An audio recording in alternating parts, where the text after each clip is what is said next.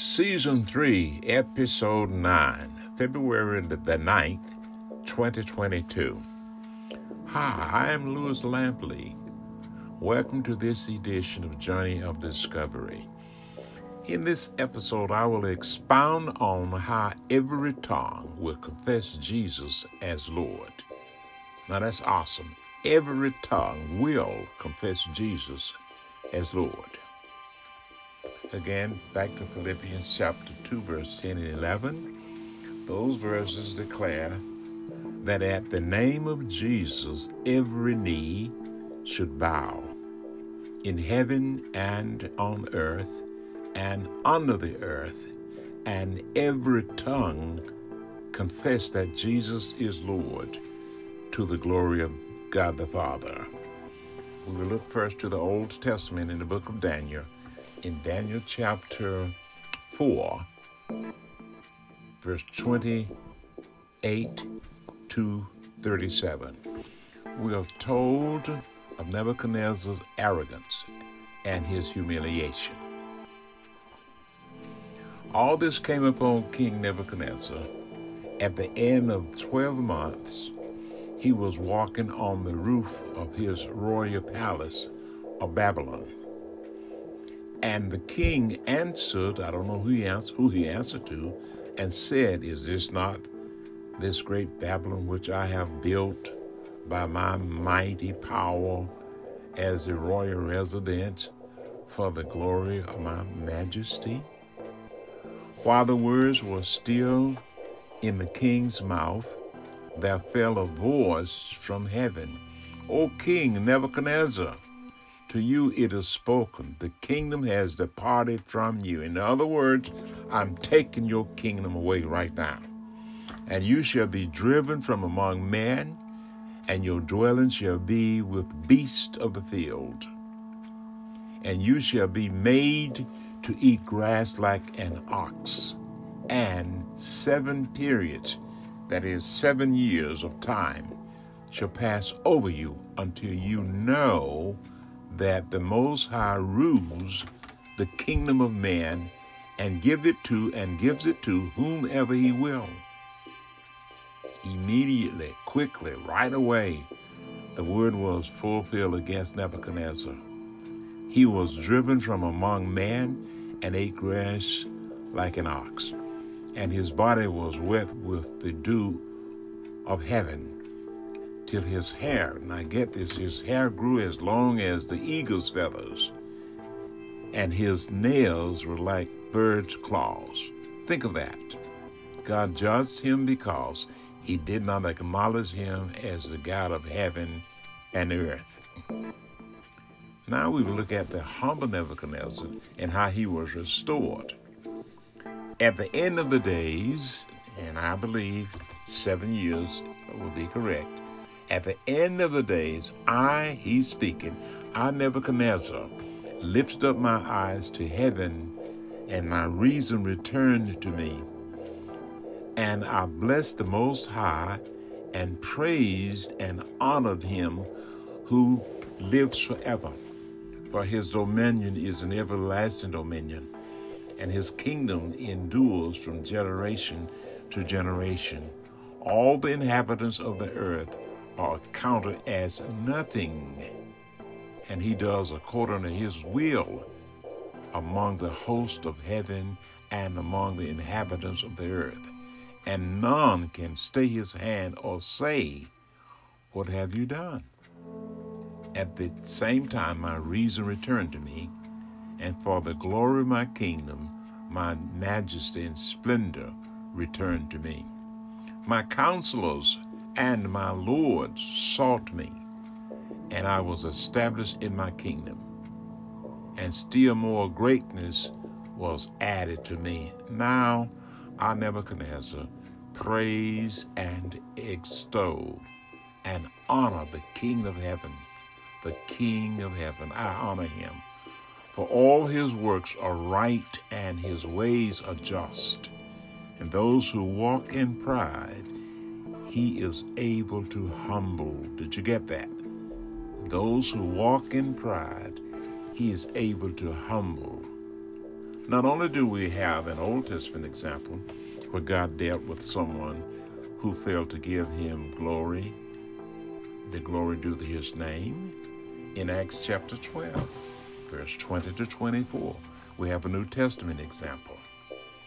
Now Herod was angry with the people of Tyre and Sidon, and they came to him with one accord, and having persuaded Blastus, the king's chamberlain, they asked for peace, because their country depended on the king's country for food.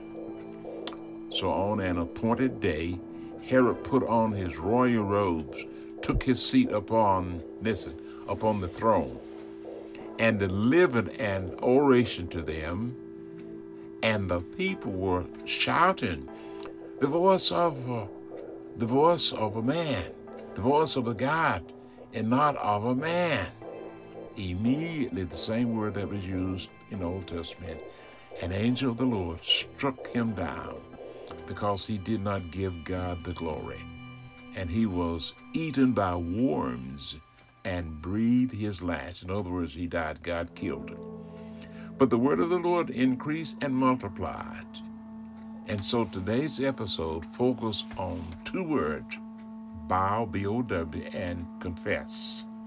Bow and confess. Now the significance lies in the fact that the entire rational universe is called upon, I say, to worship Jesus as King and as Lord. For example, in Psalm 2, verse 1 to 5, we read, "Why do the nations rage and the peoples plot in vain? The kings of the earth set themselves, and the rulers take counsel together against the Lord and against his anointed, saying, let us burst forth the bonds, apart from, and cast away their cords from us. He who sits in the heaven laughs. The Lord holds them in derision. Then he will speak to them in his wrath and terrify them in the fury, saying, as for me, I have set my king on Zion, my holy hill." This mandate to worship includes, listen to this, includes angels in heaven, the spirit of the redeemed, and obedient believers. Let's take them one by one. The first set of worshipers are angels in heaven. We can find that in Revelation chapter 4, verse 6 to 9. And around the throne, on each side of the throne, are the four living creatures, full of eyes in front and behind. The first living creature is like a lion. The second living creature like an ox. The third living creature with the face of a man. And the fourth living creature like an eagle in flight. And the four living creatures, each of them with 6 wings, are full of eyes all around and within, and day and night they never cease to say, "Holy, holy, holy is the Lord God Almighty, who was and who is to come." And whenever the living creatures give glory and honor and thanks to him who is seated on the throne, who lives forever and ever. So God calls on the whole universe to praise him, to give him the glory. Now the second set of worshipers are the spirits of the redeemed.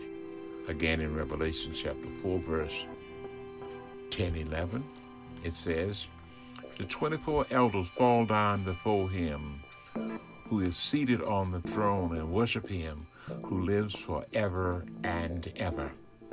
They cast their crowns before the throne, saying, Worthy are you, our Lord and God, to receive glory and honor and power, for you created all things, and by your will they existed and were created. Now let's come to the third set of worshipers. They are obedient believers. We find this in Romans chapter 10, verse 9. Because if you, or when you confess with your mouth that Jesus is Lord and believe in your heart that God has raised him from the dead, you will be saved. You will be saved. Now here's a newsflash. They confessed with their mouths and believed in their heart because God made them willing. Anytime an individual comes to know the Lord, anytime an individual confesses their sins, it's because, first of all, God has regenerated them, regenerated their dead spirits. Now they are able to confess. Now they are able to seek forgiveness. And now they are able also to exercise faith. Why? They confess with their mouths and believe in their hearts because God made them willing. No one does it on his or her own, because Romans chapter 3 says no one seeks after God, no, not one. So if you're waiting till you can make up your mind to believe on the Lord Jesus Christ, that's a wrong proposition. You should cry out to him and say, God, show me the Savior, and show me your Son, and show me my sins. With that, it's a possibility, especially if your name is in the book of life. It's a possibility that he will open your eyes, open your heart, and give you the will to believe on the Lord Jesus Christ. In Psalm 103, verse 19, we read, because I believe this is the appropriate response. The Lord has established his throne in heaven, and his kingdom rules over all. Remember King Nebuchadnezzar? He received mercy and repented. He praised and extolled and honored the King of heaven. For all his works are right, he says, and his ways are just. And those who walk in pride, he is able to humble. Now those words come from a former pagan who was a pagan like 7 years before this event. And now he is saying, he understands clearly, and those who walk in pride, he is able to humble. I know something of that. Several years ago, over 60 years ago, I humbled myself because God gave me grace and had mercy on my dead soul. And he saved me. And I have never, ever regretted one day of it. Well, that's it for now. I am wishing for you an amazing day. So cheer up and be glad in it. Good day.